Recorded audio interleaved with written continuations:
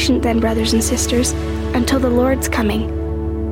See how the farmer waits for the land to yield its valuable crop, patiently waiting for the autumn and spring rains. You too, be patient and stand firm, because the Lord's coming is near. Don't grumble against one another, brothers and sisters, or you will be judged. Is anyone among you in trouble? Let them pray.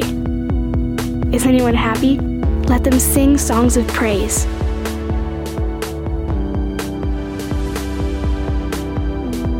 My brothers and sisters, if any one of you should wander from the truth and someone should bring that person back, remember this: whoever turns a sinner from the error of their way will save them from death and cover over a multitude of sins.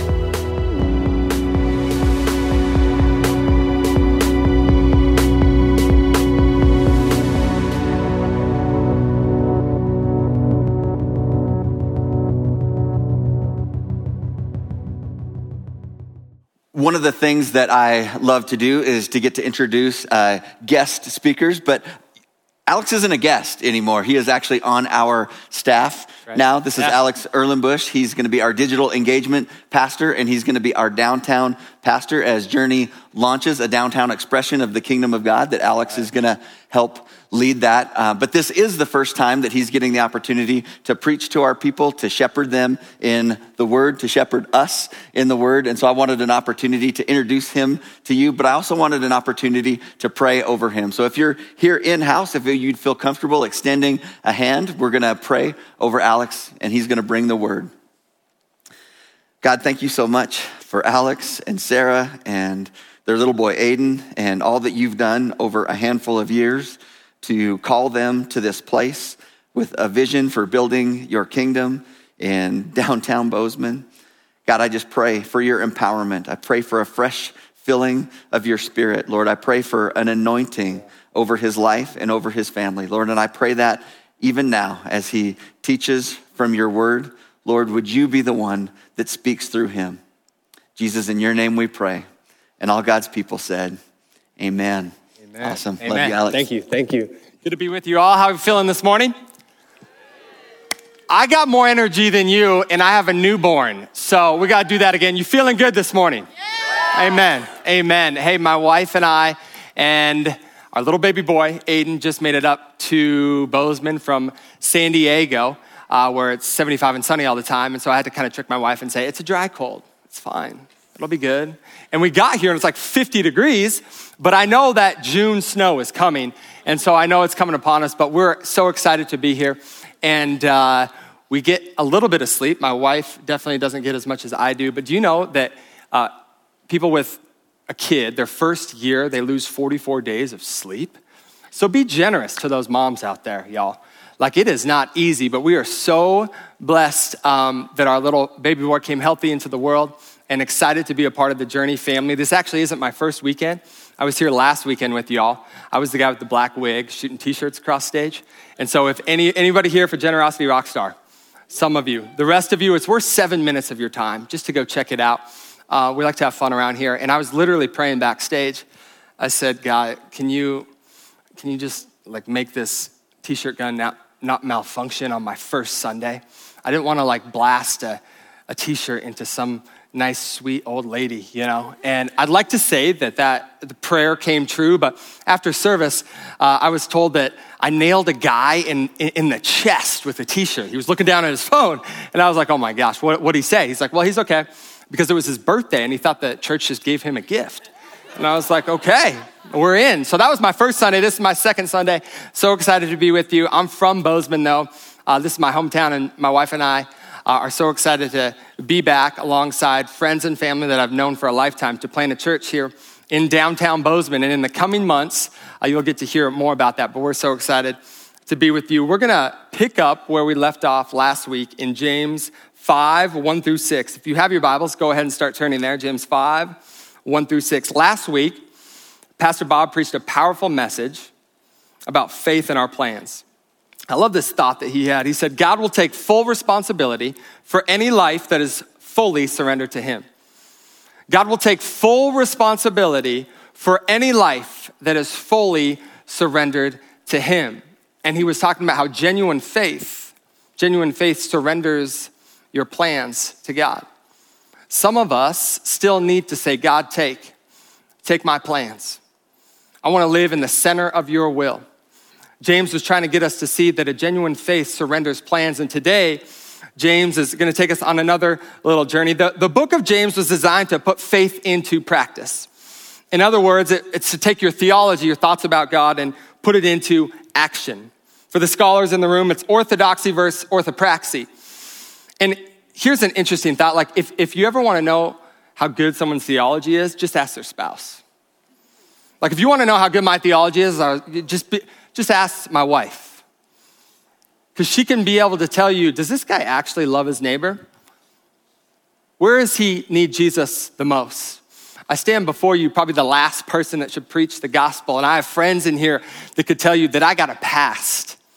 But I'm so thankful that Jesus turns past into testimonies. And I stand here so grateful for the opportunity to get to share the gospel with you.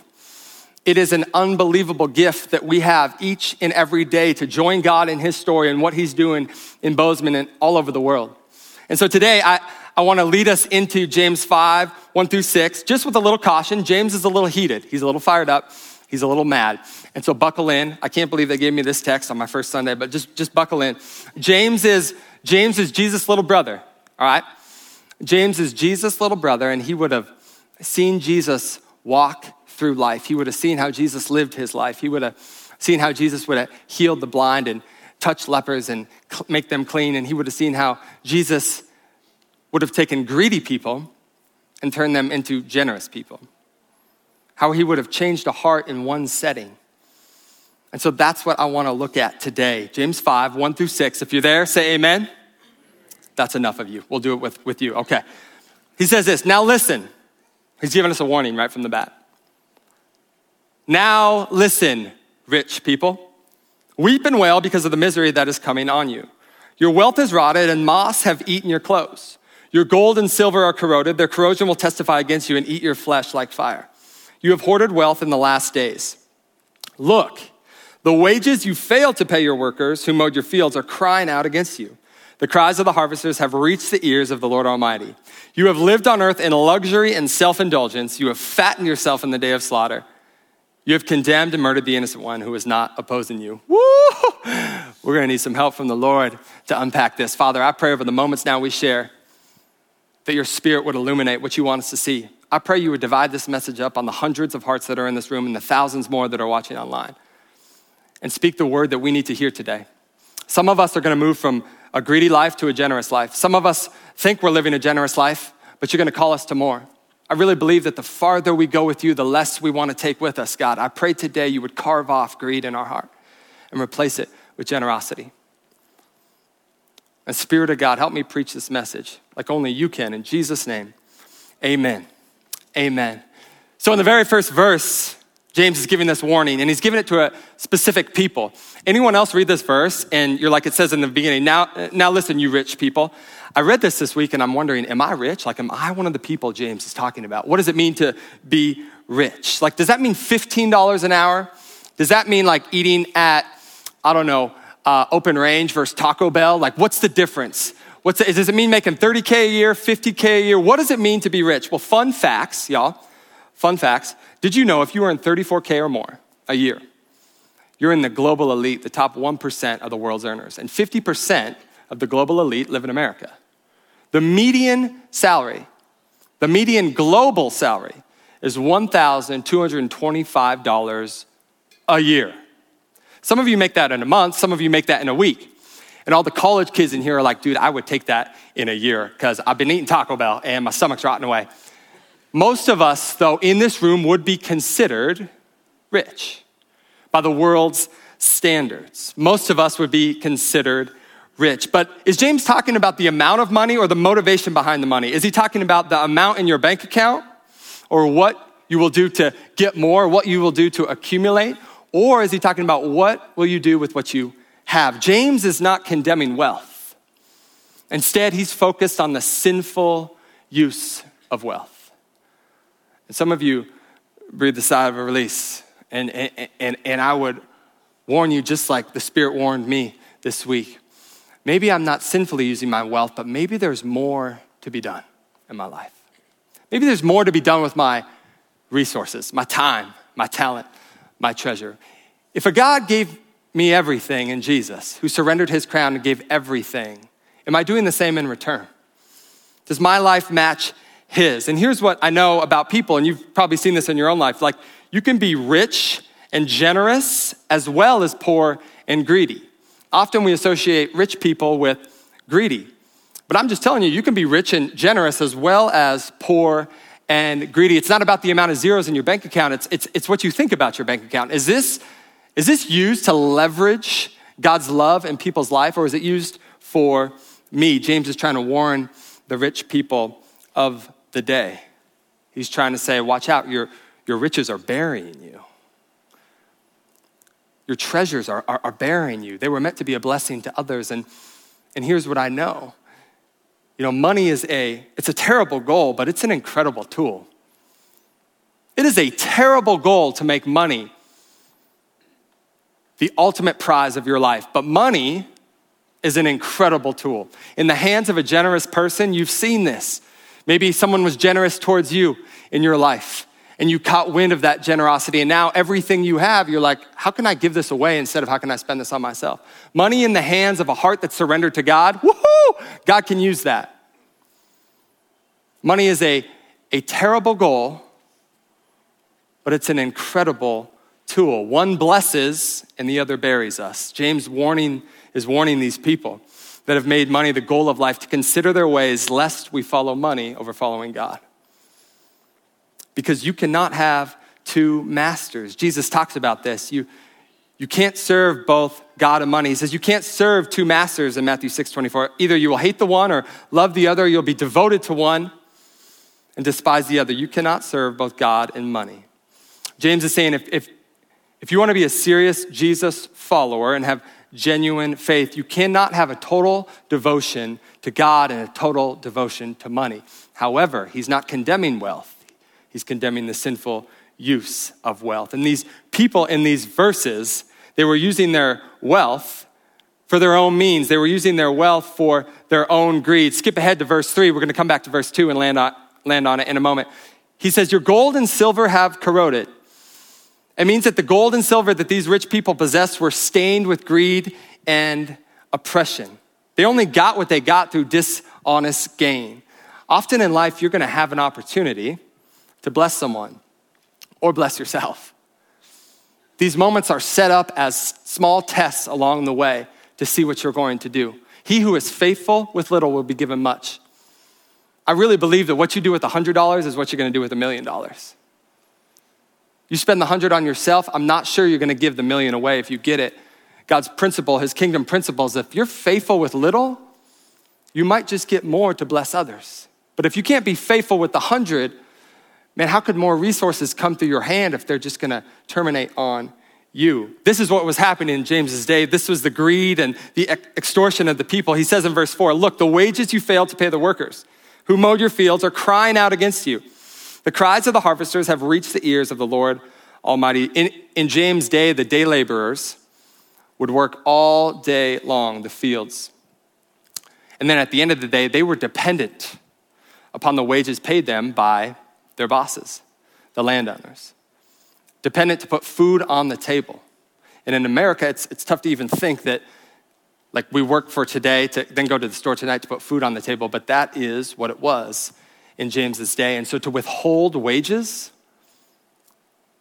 it literally put people in the grave. These moms and dads couldn't feed their kids. And James is saying, hey, listen, the wages you failed to pay the workers who worked on your behalf, they're crying out because they can't feed their own. He says in verse 5, you fatten yourselves in the day of slaughter, and you have condemned and murdered the innocent one who was not opposing you. You've thought only about yourself. And the picture here is a fattened calf, how it gets fattened before it goes to slaughter. In many circles, we see this in life, that rich people are overfed and under-concerned. And you might be like, nah, that's not me. But I'm telling you, friends, there is always more to go in our journey with Jesus. Many of us are overfed and underconcerned. We have so much, and yet we're underconcerned with the people that are hurting around us. Bozeman's growing, if you can't tell.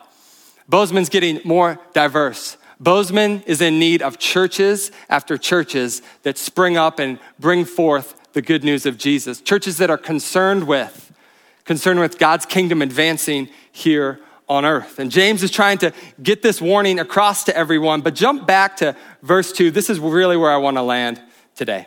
You're going to notice James's language here. He says, your wealth has rotted and moths have eaten your clothes. James is referencing his big brother.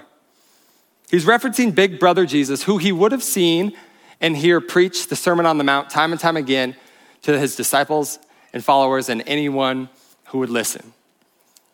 And some of you might recognize this language in Matthew 6:19 through 24. Jesus says this, do not lay up for yourselves treasures here on earth, where moth and rust destroy and where thieves break in and steal. Lay up for yourselves treasures in heaven where neither moth nor rust destroy and where thieves cannot break in and steal. And you all know it, for where your treasure is, and there your heart goes. Where your treasure is, what is ultimate to you in life, what you hope you gain most in life, your heart goes also. And where your heart goes, there flows all of your life. Your treasure dictates your path. Your treasure dictates your devotion. And in this day, in James's day, he's warning people, hey, your treasure is misaligned.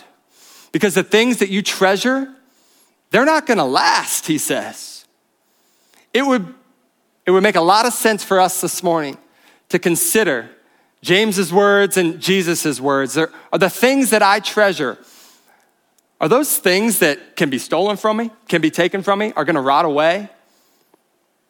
That moth can eat away or a termite can take down my house? Like what? I don't know what it is for you.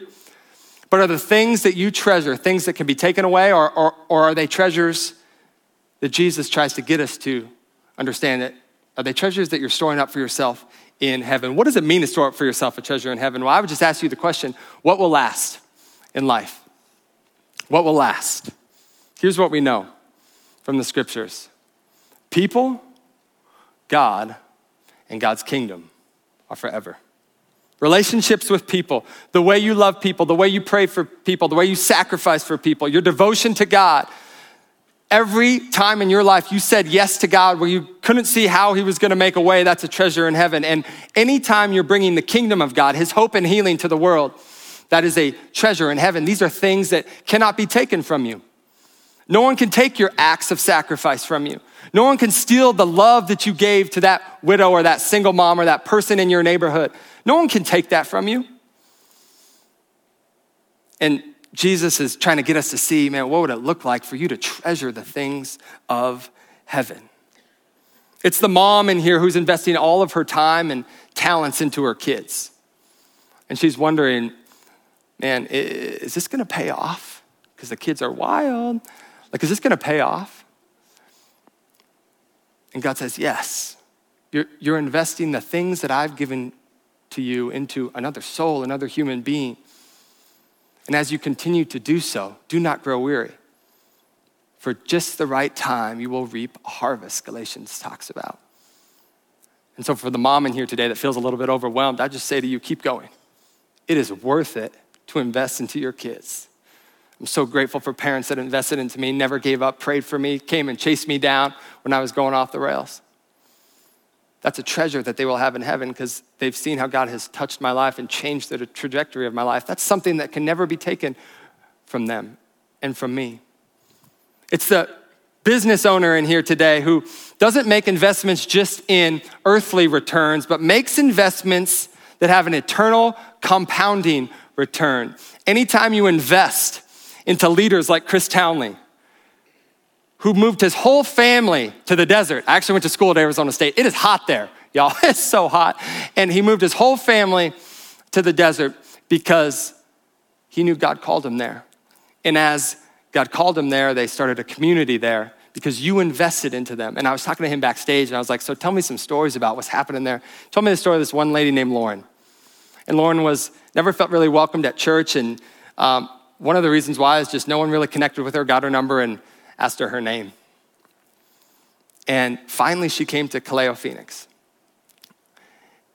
In the first service, someone got her number and asked her name, and they sat down. Part of Kaleo's model is they have a meal with service, and they sat down and had dinner, and they got to hear her story. And Lauren is now inviting other people to Kaleo Phoenix. Lauren's now inviting other people to this community. That's because of you. Y'all sacrificed. You said, you know what? Treasures in heaven. Chris Townley is someone worthy of investing in. Kaleo Phoenix is worthy of investing in. Now that lady Lauren is sitting in your guys' sacrifice. Tonight, she will go to church, and she's sitting in the sacrifice that you guys made. I wonder what it would look like if a whole community and all the churches in the valley decided, you know what, treasures in heaven over treasures on earth. Churches can start to gain treasures on and start to be focused on treasures on earth. I've seen this all too much where they get so focused on the name on the outside of the building instead of the name on the inside of the building. What would it look like if an entire valley of churches said, Jesus, you're enough. Doesn't matter if it comes to whatever church, we want to see revival happen in this valley. We're willing to sacrifice so that someone else can sit in here one day and hear the gospel. This is what it looks like to have treasures in heaven. They're things that cannot be taken from you. And I want to bring an analogy and an illustration into this text today that I think will help us understand even more. What does it look like to store up for yourself treasures in heaven? If this represents all of eternity, and I asked for like the longest rope they had, Pastor Sam got me a 50-footer. Imagine this thing is like even longer. You can't overemphasize eternity. Eternity past, eternity present, and eternity in the future. This is long, y'all. This is our life with Jesus. This is long, and it's what Jesus is trying to get us to look at. Hey, how you live your life down here, how you live your 70, 80, 90 years down here, depending on how much organic kale you eat. Maybe you get 100 years. How you live here affects all of that. What you treasure here affects all of that. Most of us have started off in life, in fact, we all do, where the goal of life and the architecture of our culture says, work hard, go to college, get the degree, which is a worthy cause, all you college students, and then make some money and then get married and get the house and get the car. And then at the very end, you're like, maybe I have time to go to Hawaii. But maybe not. I don't know. And then we get to the end of our life and we're like, man, I treasured just the things of earth and I missed out on eternity. Only a fool, friends, would trade this for that. Most of us have a place in our heart that we need to think about today that says, man, I've been treasuring and focusing too much on here, and it's caused a lack of devotion for there.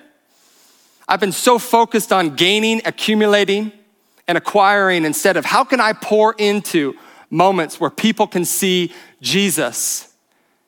How can I pour into moments where the kingdom breaks through here on earth? That's why Jesus asked us to pray. God, your kingdom come on earth in Bozeman as it is in heaven. God's kingdom is any place where hope and healing is breaking through in Jesus' name. And y'all can bring that every single day in the spaces and places that you go. This has played out in my own life in a real practical way that's affected me greatly because I've been this person. I've been the person that's like, man, I need to get it. I need to get as much as possible, and maybe at the end I'll give a little away. Instead of seeing what's already in my hand, how can I live a life of generosity now? And some of the people that have impacted me the most are really close to me. One gentleman, his name is David Palacios. He lives in San Diego, California. He was a janitor at our old church, and he was one of the people that most looked like Jesus in my life. And David was so focused on heaven. He's like, how can we populate heaven? How can we get people to see God, the generosity of God, the love of God? And one day he came up to me and he said, I got this plan. He said, I'm going to give my car away. There's a needy family in this church, and they're so faithful, and it was a basketball coach and his 2 kids, and they came with this raggedy, like Honda, every week to basketball practice. He's like, I'm gonna give my car away. He said he was so excited. He said, I got the title ready. I got it full of gas. I paid for the insurance. And I was like, dude, that's a bit, are you sure? I'm trying to like shepherd him. I'm shepherding him the wrong way. I'm like, are you sure? Like, what are you gonna drive? That's what I asked him. I can't believe it. I asked him, hey, so you got like another car, right? He said, nope, I got a bike though. I was like, you're kidding me. Here's someone who's so focused on heaven, so focused on what would it look like if, man, the things that I have, I leveraged everything for people to see the love and goodness of Jesus. That basketball coach would go on to get a coaching job at a big college, and his kids would go on to get to see their dad coach, and they would get scholarships at the college. I wonder what those kids thought that day when David dropped off the car for their dad. I wonder if they saw the generosity of God towards them that day. I wonder if it changed a little bit inside of them what it looks like to live a generous life. Another lady is my grandma, and she was a new grandma to the family because I married this incredible girl named Sarah, and she had this amazing grandma. I have now 3 wonderful grandmas, but this grandma named affectionately by the family Mama. And Mama was a prayer warrior. She had money and they gave a lot away, but they gave the most away in their prayers because she had time. And she said, Lord, I want to use my time and leverage it for the things of God. And on the same week our son was born, Mama passed away. She prayed though. She prayed that we'd have a safe delivery. She prayed that little baby Aiden would grow up to love the Lord. Her prayers are now lasting inside my son long after she's gone. Long after she's gone. David and Mama, they both said, you know what? Heaven's most important.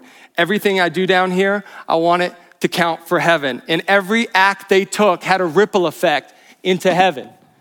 Every act you and I take that says, God, you're enough. You're all I need. I have more than enough. I want to focus my life on the treasures of heaven. I want to give generously down here. I want to pray for people. I want to sacrifice so that people might know you. Whatever I have, all I have, I give to you. And every act you make to invite people and showcase the love of Jesus has a ripple effect into eternity. This is what Jesus is saying. Store up for yourself treasures in heaven because it matters what's ultimate to you. Whatever is ultimate to you is where your life is going to trend towards. And wouldn't it be great if there was like a story in the Bible of Jesus meeting someone who was greedy and then turned to generous? Wouldn't it be great if there was a story that kind of encapsulated all of this? I'm glad you asked. It's Luke 19, verses 1 through 10. You don't need to read it now or pull it out. Read it this week, though. I'm going to give you the synopsis, the Cliff Notes version. It's about Zacchaeus.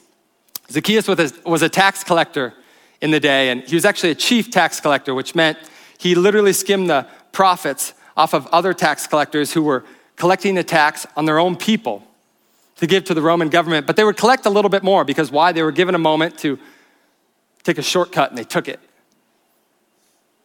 And their wealth was burying them. Zacchaeus was no doubt greedy and lived for the things of earth. He treasured money. And unfortunately, he got it. One of the worst things that can happen to us is to get the things that lead us far from God. And I would just invite you, if your first prayer every morning is, God, I need you more than anything, you're on a great track. But if it's, God, I need money or I need this before him, why would a good loving father give you something that would lead you away from him?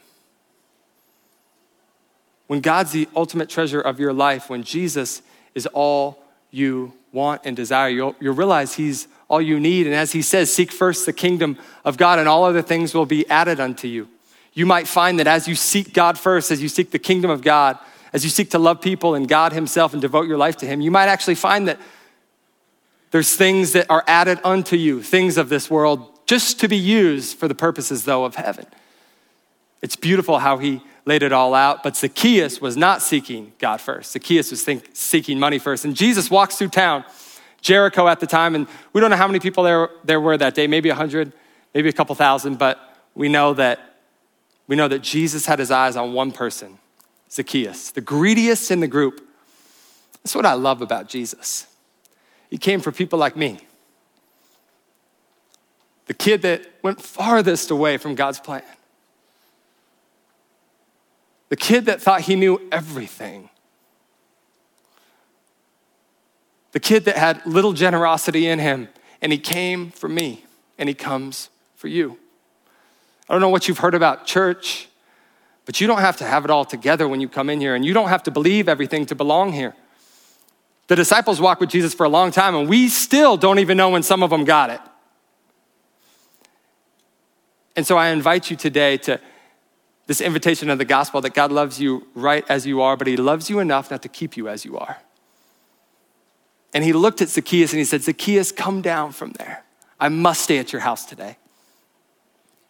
And in that one short dinner meeting, we don't know what was said, but we know this, that Zacchaeus left that meeting with Jesus, so touched and moved that Savior of the world would come for him, that he restored all the money he took from his people.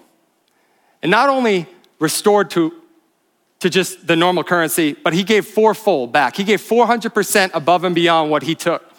Because when you meet Jesus, it will naturally drive generosity into your life. I'm gonna call the band back up, and I wanna end here because I really think Jesus is the ultimate example of generosity. Some of you will know this text, and it's one of the greatest looks into the gospel story we've ever seen. 2 Corinthians 8-9 says this, for you know the grace of our Lord Jesus, that though he was rich, for your sake he became poor, so that you, through his poverty, might become rich. What makes Christianity and following Jesus different than any faith-based system in the world, or any ideology or systemology or ism? What makes following Jesus different is that our King surrendered his crown and came to us. We couldn't work our way to him, so he gloriously worked his way to each and every one of us. And the invitation stands today to follow him with all your life. And like Zacchaeus, one invitation, one meeting, one dinner talk, and his whole life was set on a new trajectory. Instead of treasuring the things of earth, he started to say, no, my Jesus is enough. I want to treasure heaven. He started to care about people. The main focus of his life became people and God and the kingdom of God advancing in life. So I want to take a moment to pray. If you'd bow your hearts with me. Father, thank you for the moments that we share around your word. You're so good to us. And I pray right now as you're speaking to people and you're carving greed off of our hearts and replacing it with generosity. I pray we just have a moment with you. Maybe in this next song where we just say, God, I've been greedy in this area of my life, and I see how much Jesus gave. He gave everything. How could I not consider what I have and how I could use it to invite people to see your goodness and love? If that's you and you want to surrender that, I really believe that God will take greed off of your heart and replace it with generosity. The invitation before us all is that God loves you just as you are, and he loves you enough not to keep you there. And so, God, we do pray right now that you would meet us. That we'd have a Zacchaeus-type moment where one encounter with the risen Savior would touch our life and send it in a new trajectory for all of life. That we would treasure the things of heaven over the things of earth. That our lives would look more and more like your Son. And it's in his name we pray. Amen.